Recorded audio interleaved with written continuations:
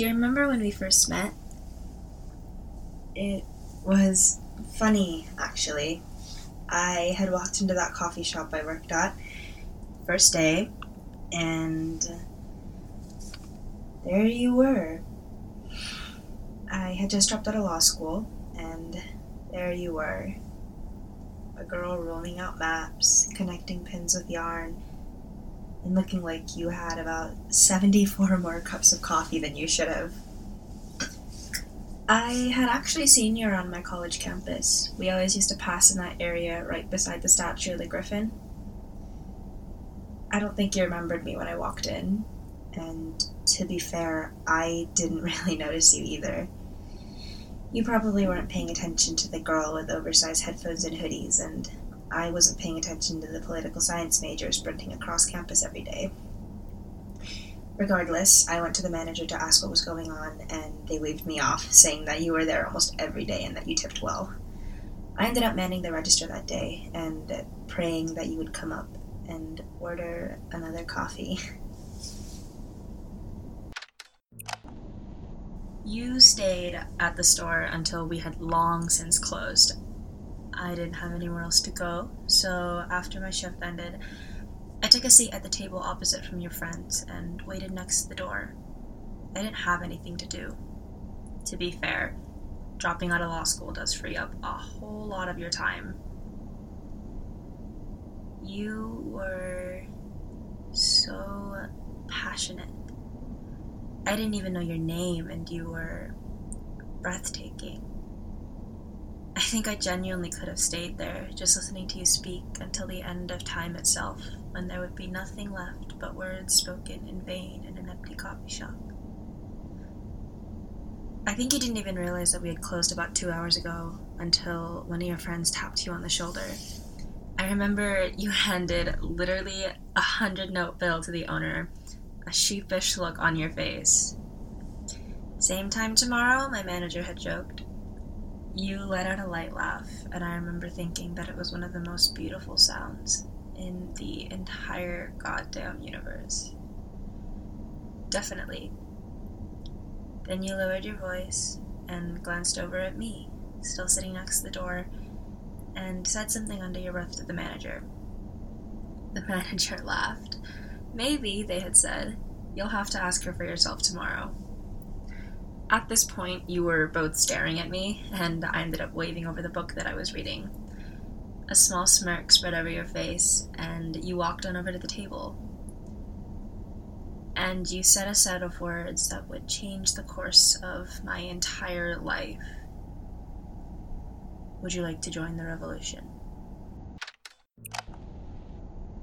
I shouldn't be surprised that there was a revolution, yet I was still a little taken aback. Maybe it was the fact that someone was so openly resisting the government, when even yesterday another student that I used to study with had been carted off into the night. Maybe it was the fact that it was you. The sad part is, we didn't even notice how bad it was until all the rotten parts of the law that were tucked behind in fancy wording and legislature had finally reached the outside.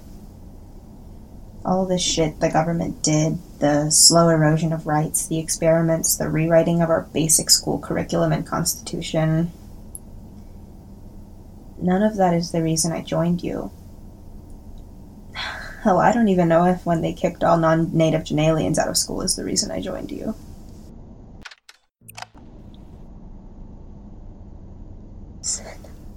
I was so close.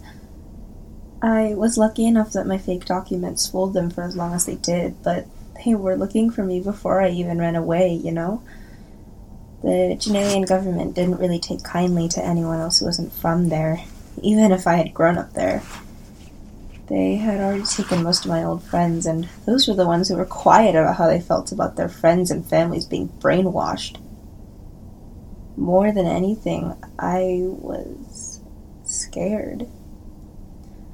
Yet when you asked such a stupidly audacious question such as, do you want to join the revolution, I wasn't afraid. being with you made me feel less afraid, and damn it, I loved you for that. I still love you for that. Did you know that they still have the old-fashioned gas stations this far out? The owner gave me a tight smile and turned their back to turn on the news. And would you believe it? What feels like 1 billion miles away, and your face is the only one that was looking directly at mine. I've stopped trying to avoid screens now. It's everywhere. I should have booked it and gotten out of the cluster, but I'm only about 3 galaxies away from home. Home. It feels weird calling it that. Every change that the government made, even from when I was too little to understand, was so gradual and minimal that we didn't realize that our world was rotting around us. We had elected the people who had made these policies, and we had created our own destruction, and suddenly the place that we had all lived on for more than forever wasn't home anymore. The TV was on mute, and I didn't even know what you were saying. You were bruised and bloody, but your eyes radiated with such a burning rage that I felt almost hot at just the sight of them. God damn it, Sinead. I wish I hadn't failed you. I've been thinking a lot about what happened right before I left. We had that fight, sure, but there was something else weird that was going on. People whispering as I walked by, and just the general feeling of hopelessness that seemed to infect every aspect of what we were doing. Revolution? We were barely a team. I'm playing it over and over and over in my head because someone betrayed us, and it wasn't you. It wasn't me. And that leaves 3 suspects. It has to be Trayvon, JR, or Iris, and I hate the fact that it was them. I hate the fact that the 3 people I thought to be my best friends in the entire universe sold me and you and everyone else that I vaguely cared about out to the government. The news hasn't given out any other news about who survived, but I do know that 2 of you are in custody. One is you, Sin, and the other was unnamed. I wouldn't be surprised if the government imprisoned their mole, but life is full of surprises, right?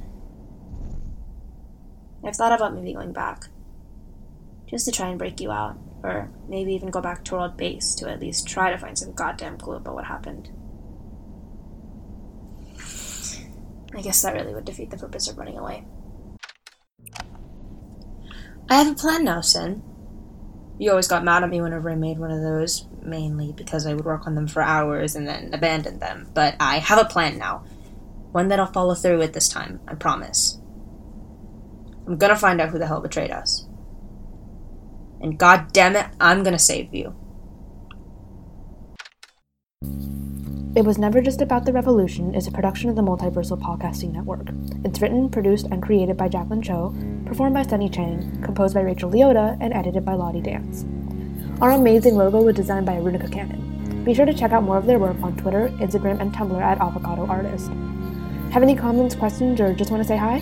Email us at iwnjatrpodcast@gmail.com or find us on Twitter at iwnjatrpodcast. Special thanks to all at the Multiversal Podcasting Network. If you're interested in seeing any more shows from the network, check us out on Twitter at Multiversal Pods and Tumblr at Multiversal Podcasting Network.